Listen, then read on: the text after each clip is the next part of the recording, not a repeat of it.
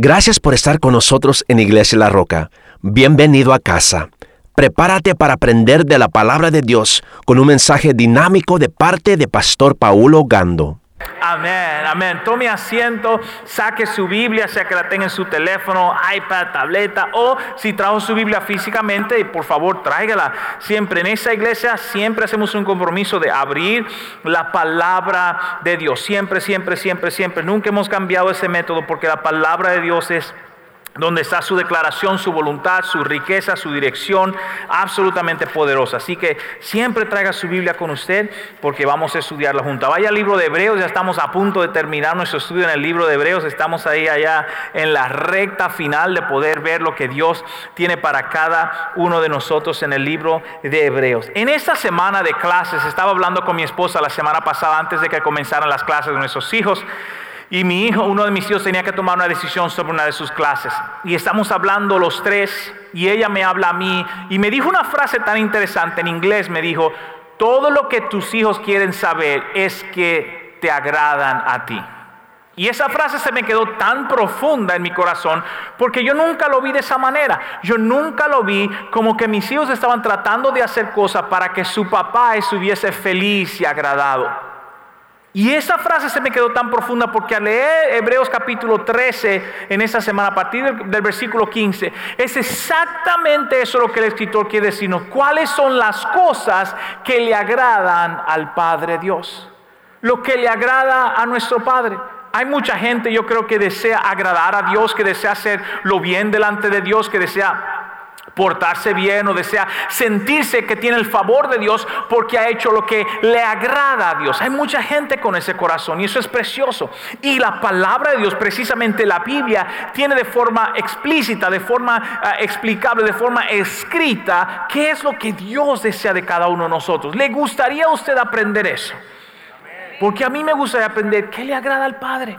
Y eso es lo que mi esposa estaba diciendo. Ellos solamente quieren hacer lo que le agrada a su papá. Quieren asegurarse que su papá no está disgustado con ellos. Y tuve que cambiar mi posición. No estaba disgustado realmente, pero no estaba dando mi opinión. Y dar mi opinión para dejarles saber a mis hijos, hey, yo estoy con usted. Lo que sea bueno para la familia es bueno para nosotros. Vamos a tomar esa decisión. Y pensé, Dios quiere lo mismo de nosotros. Hebreos 13, comenzando en el versículo 15, nos dice lo siguiente. Y déjeme decirle algo, el versículo 15 ni siquiera lo voy a tocar hoy porque la semana que viene quiero hacer un mensaje solamente el versículo 15 por lo profundo que es, pero comencemos ahí.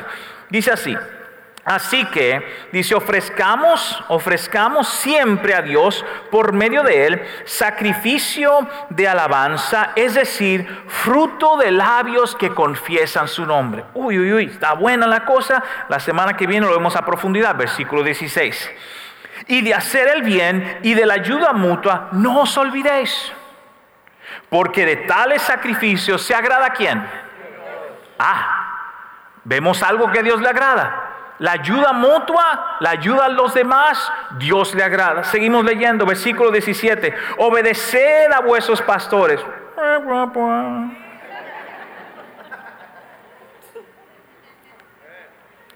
Estamos leyendo lo que se agrada a Dios. Versículo 17. Obedecer a vuestros pastores y sujetaos. Estaba difícil el versículo. Sujetaos a ellos. Porque ellos velan por vuestras almas como quienes han de dar cuenta para que lo hagan con alegría y no quejándose.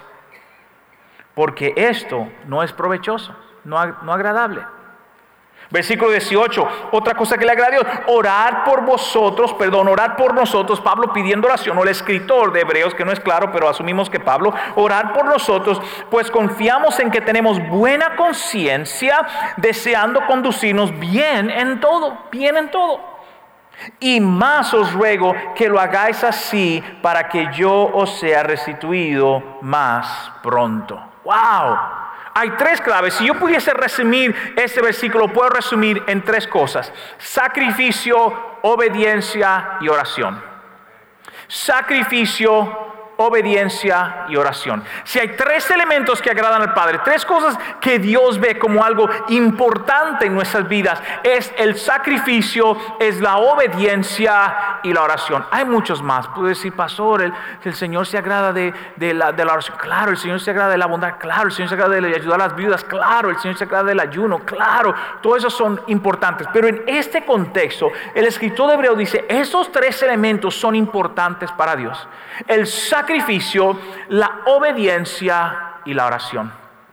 ¿Cómo se unen estas cosas en nuestra vida cristiana para agradecer a Dios y para traer agrado a Dios? Porque mucha gente desea agradar a Dios. La gente quiere hacer lo correcto para decir, ¿sabe qué? Yo estoy bien con Dios. Yo no quiero despertarme sintiéndome si Dios está bien conmigo. Usted sabe, si usted tiene una relación con un familiar y uno se siente medio extraño, nadie desea eso. Así que la palabra de Dios quiere mostrarnos cómo caminar en ello. El pastor Jim dijo lo siguiente, que me encantó muchísimo. Él hizo lo siguiente: la obediencia trae bendición, pero el sacrificio produce el milagro. La obediencia trae bendición, pero el sacrificio produce el milagro. Y el sacrificio no es una palabra común hoy día. Muchas veces no lo vemos de esa manera porque es un intercambio que sucede, que usted y yo debemos hacer en nuestras vidas. Y cuando ese intercambio no se da, es extraño. Escuchamos esta frase, usted lo ha escuchado en su familia: mira, mijo, tu papá se sacrifica mucho trabajando. Lo he escuchado decir, ¿verdad? Mira, mijo, o mija, tu mamá se sacrifica mucho cuidando de ustedes.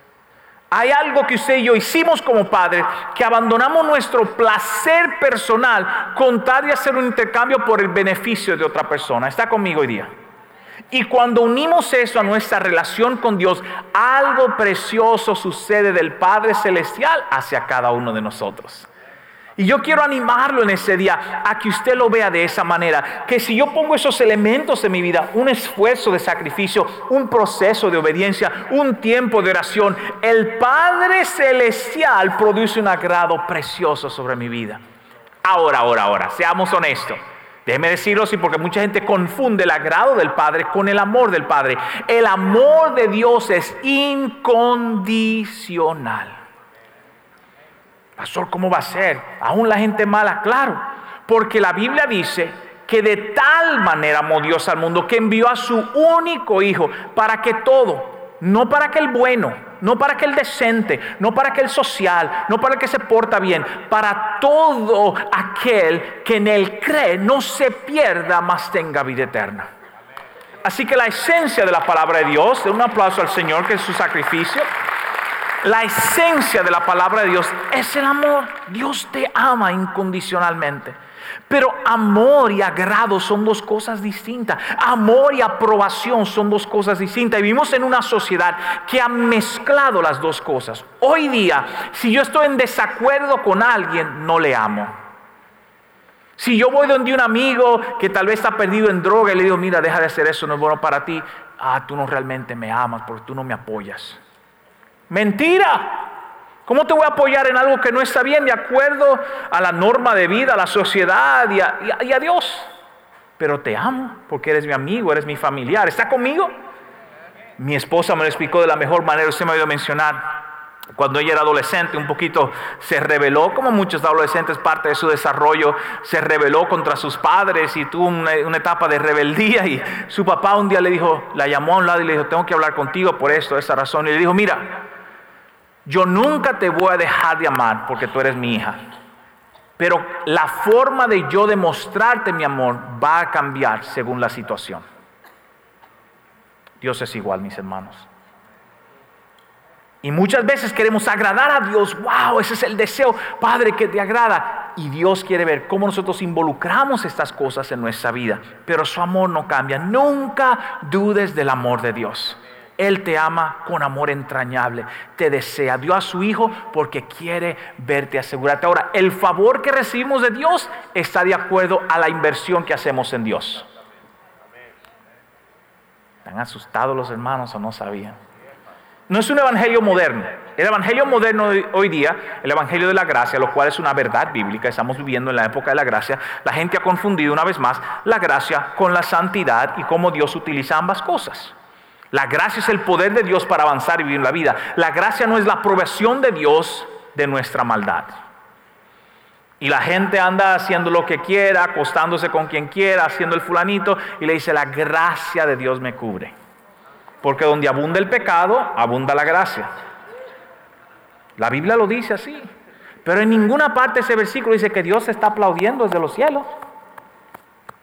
Él te va a perdonar y te va a amar, pero te va a restituir porque queremos hacer lo que le agrada al Padre. ¿Está conmigo hoy día, iglesia?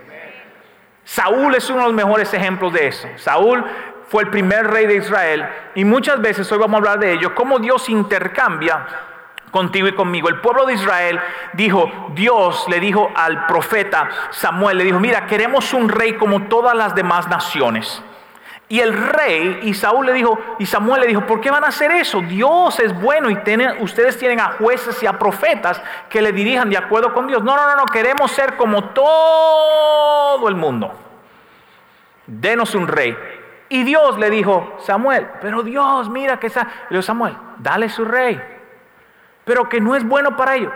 Adviértelo. Y Samuel le dijo, mira, si ustedes quieren un rey, el rey va a coger la mejor tierra, le va a cobrar impuestos, se va a llevar a las muchachas más bonitas del pueblo, va a hacer lo que él quiera. Denos un rey. Señor, esta gente pide un rey, dale un rey. Y ya usted conoce la historia. El primer rey de Israel se llama Saúl. Dice la palabra, y escuche bien, porque mucha gente al pobre Saúl le entran porque terminó mal, seamos honestos, terminó mal. Pero cuando él comienza, dice la Biblia, que el hombre era buen mozo, que el hombre era profeta, profetizó, que el hombre era un hombre justiciero. Saúl fue un hombre recto, comenzó bien, pero su corazón comenzó a cambiar porque él no entendía lo que le agradaba al Padre. Él no entendía lo que le agradaba al Padre. Y mucha gente en la vida cristiana comienza bien, pero no aprende cómo agradar a Dios en su vida cristiana y pierde el favor de Dios en su vida. Yo no quiero perder el favor de Dios en mi vida. Yo no sé usted, así que yo quiero aprender los elementos que le agradan a Dios. Dios comienza a probar a Saúl, como lo hace con cada uno de nosotros. Nos pone ciertas pruebas en la vida para que usted y yo vayamos avanzando y aprendiendo. Saúl le tiran una de sus últimas pruebas, porque el hombre ya ha fallado varias veces. Y Samuel le dice, mira, te manda a decir Dios lo siguiente, ve y destruye a los amalecitas. ¿Por qué? Porque mucha gente pasa, yo he leído el Antiguo Testamento y mira cómo Dios destruyó a toda esa gente. Dios es un Dios que tenía que hacer justicia. Los amalecitas, cuando Israel salió de Egipto, corriendo de Egipto, los amalecitas fueron tan malos que no recibieron al pueblo de Israel. Moisés le dijo, no vamos a comer nada tuyo, tenemos nuestra propia comida, solamente déjanos pasar por aquí para salir corriendo. Y los amalecitas dijeron, váyanse por otra parte. Y Dios dijo, por haberme hecho eso y por haber sido en contra mía y de mi pueblo, los voy a destruir. Le dice, te manda a decir Dios que destruya a los amalecitas y no deje absolutamente nada. ¿Qué significa absolutamente nada? Nada, mis hermanos, nada. Absolutamente nada. Y le mandó a decir así. Pues Saúl, no hay problema, arranca con el ejército y dice la palabra de Dios que esa gente acabaron con todo, pero de repente comenzaron a ver unas cuantas cosas buenas. Perdona al rey, perdona a las hijas, perdona a la familia del rey. Luego el pueblo comenzó a ver el botín. Oye, está bueno eso, mira cómo vamos a destruir esa copita de oro, 18 quilates, está muy linda, eso no puede quemar esa cosa. Comenzó a ver, mire esa vaca, la flaca, échale candela, pero esa gordita, esa da carne, es la tranquila, no le pongan la mano a esa. Y así comenzó la cosa. Entonces Saúl comenzó a excusar su comportamiento porque Samuel llega para hacer el sacrificio de victoria. Y cuando Samuel llega para hacer el sacrificio de victoria, Saúl se encuentra todo sonriendo. Si había una vez ha tenido un encuentro con un amigo suyo o amiga que usted sabe que está en malas, pero cuando usted lo ve se porta como que no ha hecho nada. No codea a nadie, déjelo ahí tranquilito. Así mismo vino Saúl a donde Samuel, ¿cómo estás, mi amigo profeta? Qué bendición, mira, acabamos con todo el mundo. Y Samuel le dice, Saúl, si acabaste con todo el mundo, ¿y por qué yo oigo a vacas rumiando por aquí? ¿Y cómo es que yo oigo a las ovejas en esta esquina? No, espérate, vamos a aclarar la cosa. El pueblo decidió quedarse con esa cuestión, yo no. Y comenzamos a hacer un proceso de separación en la vida acerca de, yo quiero agradarle a Dios, pero esa gente, no, yo no me meto con esa gente. Yo los voy a dejar que ellos hagan su desorden, pero yo soy especial. Y hay algo que sucede en nuestra vida cuando estamos involucrados juntos en el deseo de agradar a Dios. ¿Está conmigo hoy día? Y miren la respuesta de Samuel. Usted la conoce, es famosa, pero se la leo. Primera de Samuel 15, en la versión viviente, dice así. Pero Samuel le respondió, ¿qué es lo que más le agrada al Señor? ¿Tus ofrendas quemadas y sacrificios o que obedezcas su voz?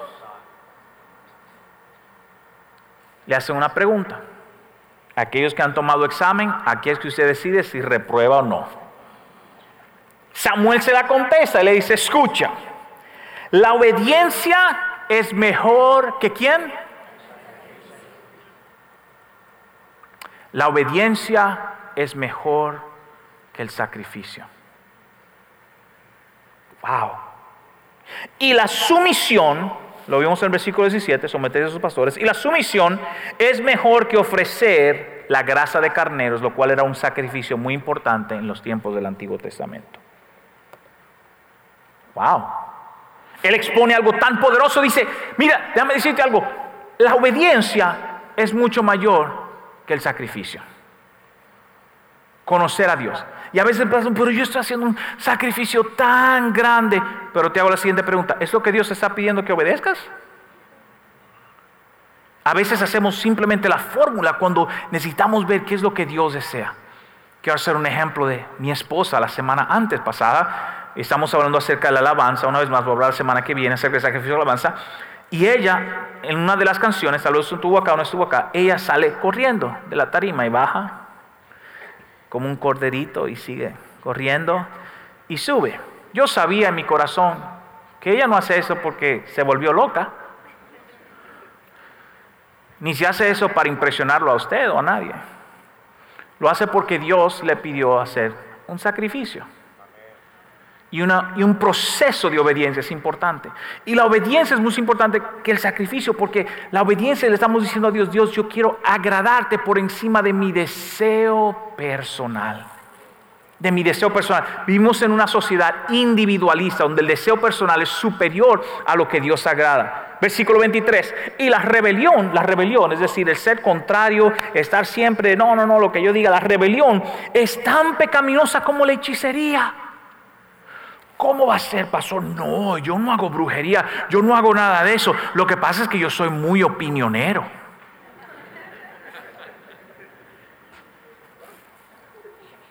Hello.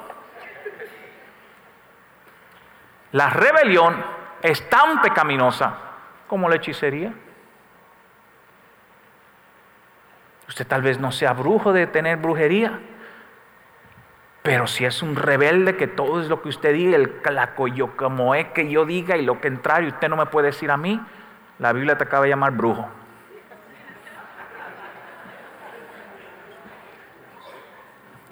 ¿Se lo estoy diciendo claro? Vuelve el domingo que viene, gloria a Dios, vengo más tranquilo.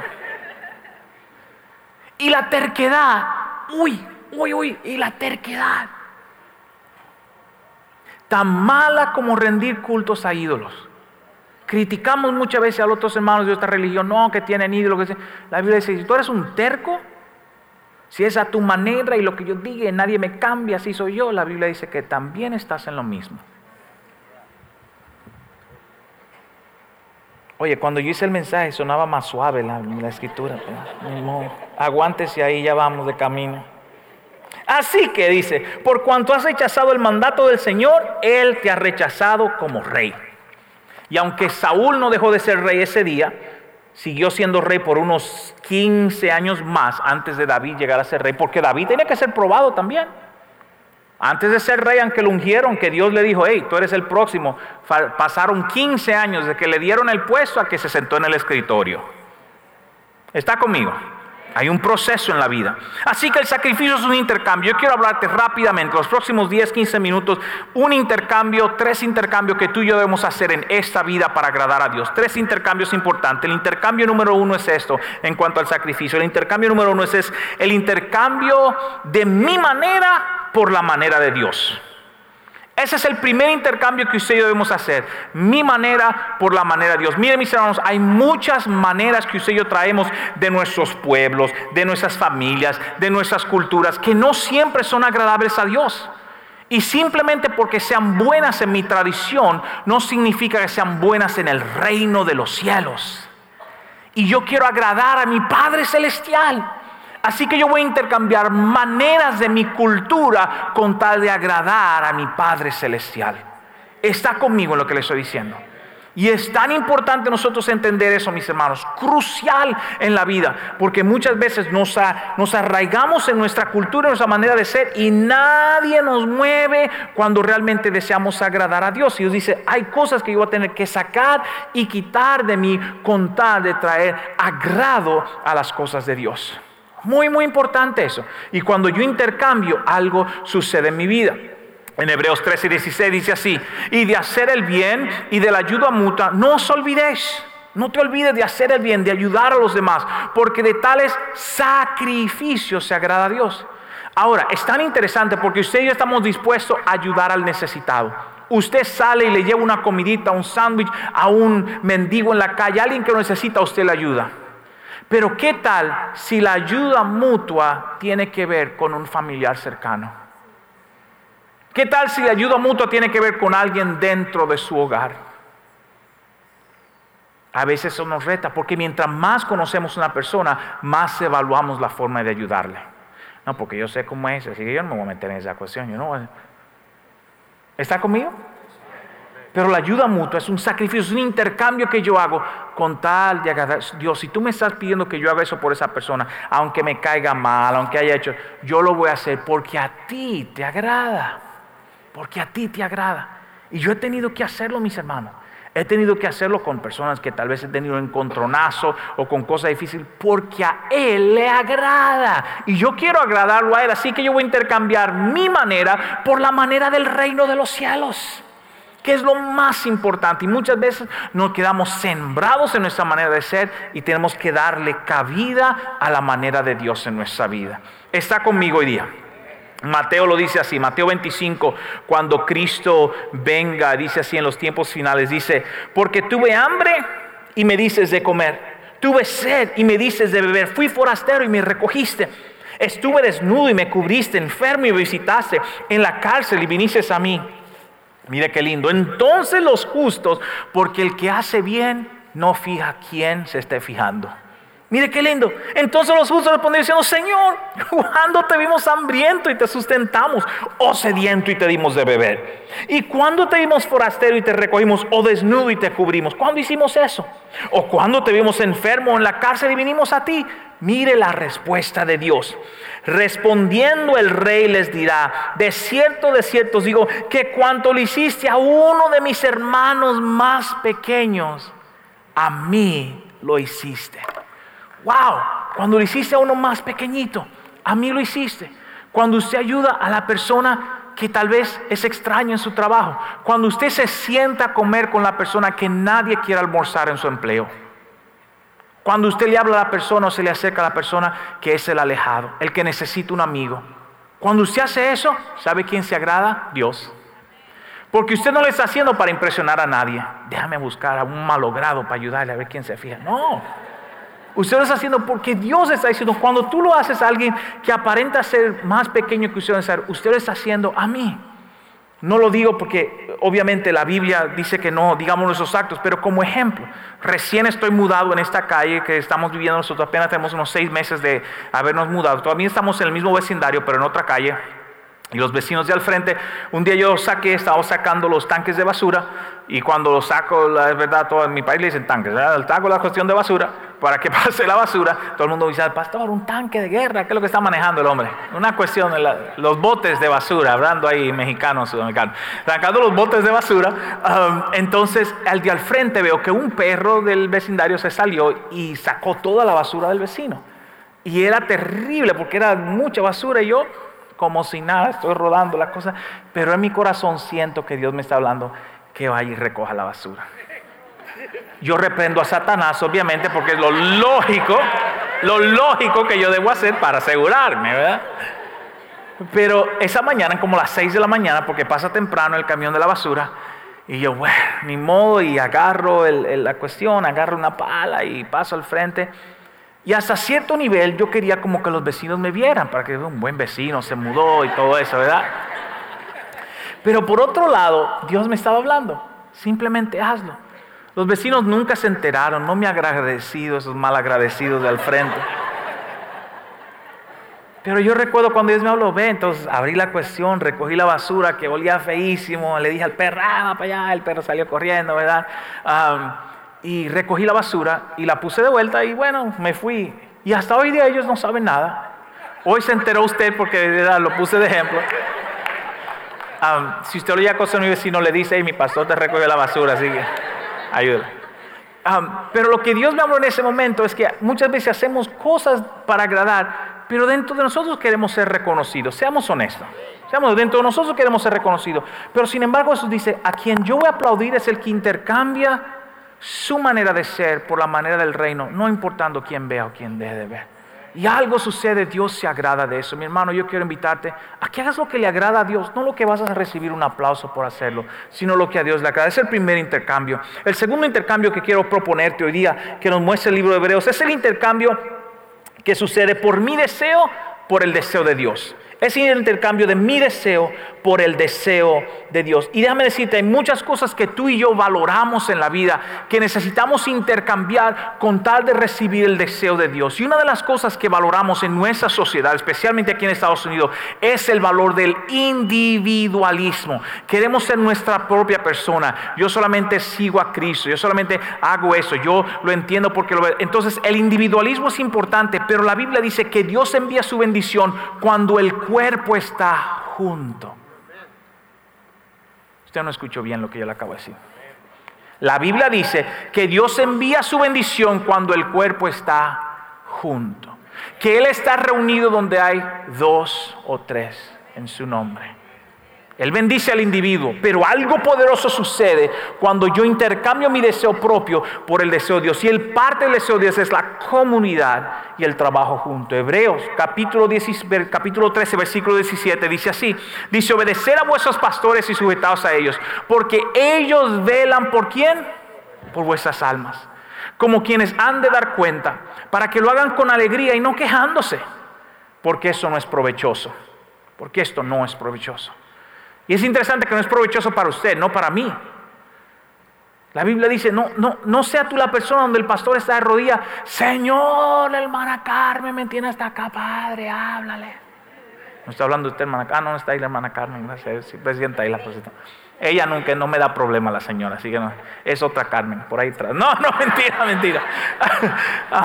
Entonces, muchas veces pensamos que es así la cosa, tú sabes, delante de Dios. Y dice, no, hay un trabajo mutuo, nos sujetamos mutuo, caminamos mutuo en este proceso. Y es importante, nuestros pastores, nuestros líderes, cómo trabajamos mutuo. La Biblia lo está diciendo por una razón, pero en un mundo donde adoramos el individualismo y pensamos que si yo sé más versículo que el fulano, yo me sé este tema, el pastor no sabe cómo explicarme ese tema, así que me voy de la iglesia. Pues está bien, disculpe que no sé tanto como usted,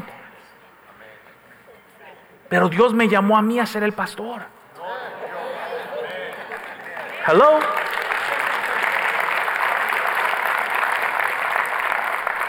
Porque la sumisión no es un tema popular, el trabajo mutuo no es un tema popular, pero es un principio bíblico poderosísimo.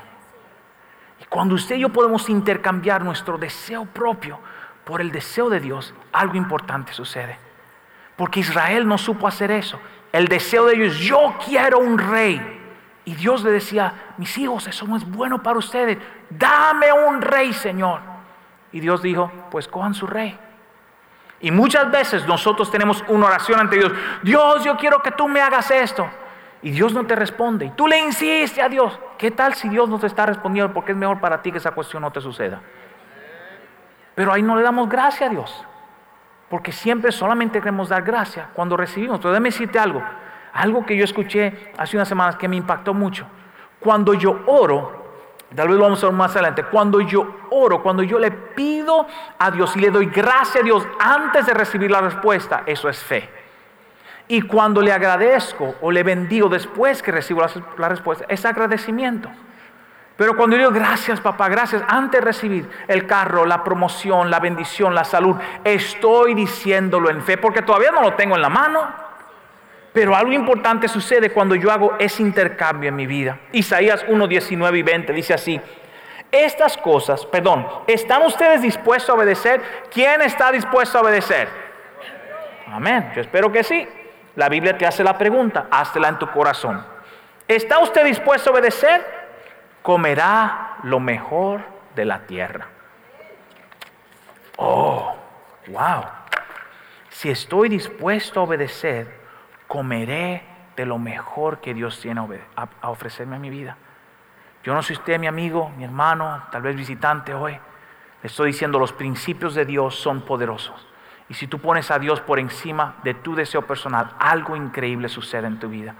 Ven, mucha gente quiere que Dios sea un elemento de su vida, pero obedecer a Dios en la palabra completa, aun cuando tú piensas que a ti no te agrada, es importante porque a Dios le agrada. Y el Salmo 15 dice que Dios ama a aquellos que estarán en el monte de Dios. Escuche bien, aquellos que están en el monte de Dios son aquellos que hacen la verdad aun si es su propio detrimento. O aun si es si es difícil para ellos. Salmo 15, si no me equivoco. Es decir, que a mí, si no me agrada, pero es la verdad de Dios, yo le voy a dar para adelante. Yo voy a ofrendar o diezmar porque es la verdad de Dios. Mujeres, yo voy a trabajar con mi esposo y meterme porque es la verdad de Dios. Hombres, yo voy a dejar de ser iracundo y voy a amar a mi esposa y respetarla porque es la verdad de la palabra de Dios.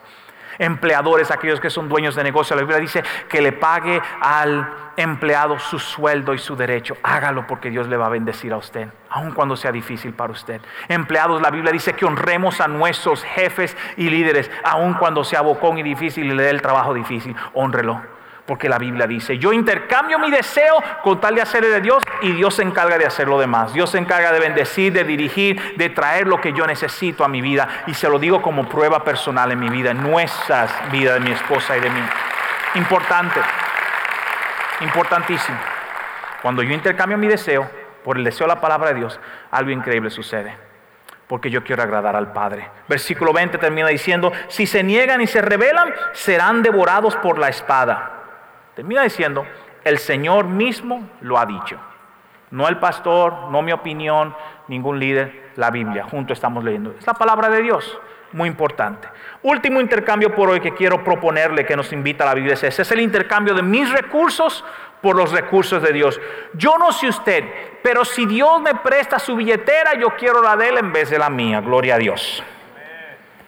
Y el intercambio de recursos es poderosísimo. Porque uno puede hacer mayor cosas con los recursos. En estos días mis hijos querían, porque mi hijo mayor le gusta trabajar en su computadora con diferentes cosas y diseño gráfico y todo eso. Y él tenía una porción de su computadora que se llama la carta gráfica que no funcionaba bien. Entonces su hermano y él juntaron el dinerito que tenía y dijeron, ok, tenemos tanto, y estaban buscando el internet. Y yo le dije a él, él vino donde mí, él es muy considerado. Mi hijo del medio es considerado también muy respetuoso, pero ese le gusta la cosa de calidad y no tiene vergüenza en pedírsela a su papá. Mi hijo mayor es más conservador, es un poquito más conservador. Y está sentado y dando la vuelta, ¿cómo le pido? Bueno, yo puede costar esta y esta cuesta tanto. Y cuenta el dinerito, tenemos tanto delante de mí dando ahí. Viene el pobre arrepentido, ¿verdad? Pobrecito delante. Y yo le dije, mi esposa es testigo, yo le dije, no, yo quiero que tú me digas la que tú quieres. Bueno, papá, es que tengo... Y le dije, no, esa no fue la pregunta, yo quiero que tú me digas la que tú quieres. Y no se atrevía. Él estaba ahí temblando, no se atrevía, decía que... Y yo le dije, no, te voy a repetir. Yo quiero que tú me digas la que tú quieres. Y yo quiero enseñarle una lección, porque Dios es así con nosotros. A veces usted y yo vamos donde Dios, bueno, Diosito, aquí tengo, ¿verdad? Estoy sacando como mi abuelita, mire, Diosito, tengo esta. Que Dios la tenga, ¿eh? La abuelita suya hacía lo mismo también, ¿eh? Esos $20 calienticos, y abuela, póngase. La cuestión es que muchas veces vamos a Dios con ese corazón, con ese pensamiento, diciendo, bueno, tengo esta cosita, me dátela así. Y Dios dice, no, yo quiero que tú intercambies conmigo los recursos del cielo por lo que yo tengo para ti. Y yo le dije a mi hijo, dime la que tú quieres, cuánto es, y eventualmente decidimos y la compramos y Yo le di el dinero que le hacía falta a ellos, pero yo quería que él experimentara que Dios desea que intercambiemos los recursos. Y la manera de intercambiar los recursos del cielo con nuestra condición en el cielo, en la tierra, se llama la oración. ¿Cómo se llama? La oración es cuando yo intercambio mis recursos con los del cielo. Cuando yo le digo, Dios, te necesito, Dios, aquí. Cuando yo levanto mi oración, estoy tocando la puerta del cielo, del Dios Todopoderoso, que hace lo imposible posible para que Él haga algo sobre mi vida. Está conmigo hoy día. Y ese es el intercambio poderoso en la oración. Y Dios desea eso. Mire cómo lo dice Hebreos 13, dice así: orad por nosotros. Y luego el escritor continúa diciendo: yo confío, pues confiamos que tenemos buena conciencia, deseando conducirnos bien en todo. Así que no es una oración egoísta, sino una oración de deseo de tener un encuentro con Dios. En el libro de Marcos, como le mencioné anteriormente, lo dice de esta manera, muy famoso. Marcos 11 dice así: respondiendo Jesús les dijo, tened fe en Dios. Puede decir esa frase conmigo: 1, 2 y 3. Tener fe. Tener fe en Dios. Le dice Jesús, tener fe en Dios. Tener fe en Dios. Es importante que usted y yo tengamos nuestro enfoque en Dios. Sigue diciendo el siguiente versículo, dice: tener fe en Dios, porque de cierto os digo que cualquiera que dijere a este monte, quítate y échate en el mar, y no dudare en su corazón, porque ahí es donde está la lucha. Yo lo he vivido también, al igual que usted, pedirle a Dios, pero por dentro diciendo, wow, yo ni sé. ¿Está conmigo? Pero cuando yo intercambio ese recurso, algo poderoso sucede. Y no dudar en su corazón, sino que creyere, será hecho lo que dice, y lo que diga le será hecho. ¡Qué poderoso! Yo estoy intercambiando el recurso del cielo por mis recursos. El recurso del cielo es mucho mayor que lo que yo poseo. El recurso del cielo es mucho mayor, pero la frase es tener fe en Dios. Tener fe en Dios. Mis hermanos, déjenme decirles, lo que le agrada al Padre es que usted y yo sacrificialmente podamos ser obedientes e intercambiar con Dios nuestros deseos por los de Él. Y la oración es la mejor manera de hacer eso. La oración es la manera donde yo conecto con Dios, escucho al Padre, escucho su corazón. Porque esa conversación que tuvimos mi hijo y yo, él descubrió el corazón de su papá. Su papá no le estaba diciendo, no, averíguate, resuelve tu problema. Su papá le estaba diciendo a él, yo sé que tú no tienes suficiente, pero yo quiero que tú me lo pidas porque yo te lo voy a dar. Y el Padre Celestial es de la misma manera, mis hermanos. Él sabe lo que tú necesitas antes de tu pedido, dice la Biblia. Pero dice que quieres que tú le hables, que tú le digas, que tú le compartas. Y algo increíble sucede en la conversación de oración de sus hijos aquí en la tierra con el Padre Celestial. Y hoy día yo te invito a eso. Un aplauso al Señor, que Él se lo merece. Yo te invito a eso. Que tú hagas un intercambio con el Padre Celestial de una manera increíble. Ese es el reto de esta semana. El reto de esta semana es que usted averigüe, Dios, ¿cómo puedo agradarte? ¿Qué hay en mi vida que yo necesito? Número 1, intercambiar. ¿Qué hay en mi vida que yo necesito pedirte? ¿Qué hay en mi vida que yo necesito conectar contigo? Para que Dios comience a hacer una obra en su vida. Porque todos nosotros queremos agradar a Dios, pero necesitamos conectar con Él a la manera que Él desea. Porque lo que le agrada al Padre es el sacrificio, la obediencia y nuestra oración hacia Él. Si Dios se habló, de un aplauso al Señor, que Él se lo merece. Amén. Gracias por escuchar a Iglesia La Roca y Alcance Mundial. Si este mensaje te ha ministrado, por favor, compártelo con nosotros. Nos encantaría escuchar de usted. Usted puede obtener más información en nuestra página de internet www.rockchurch.com.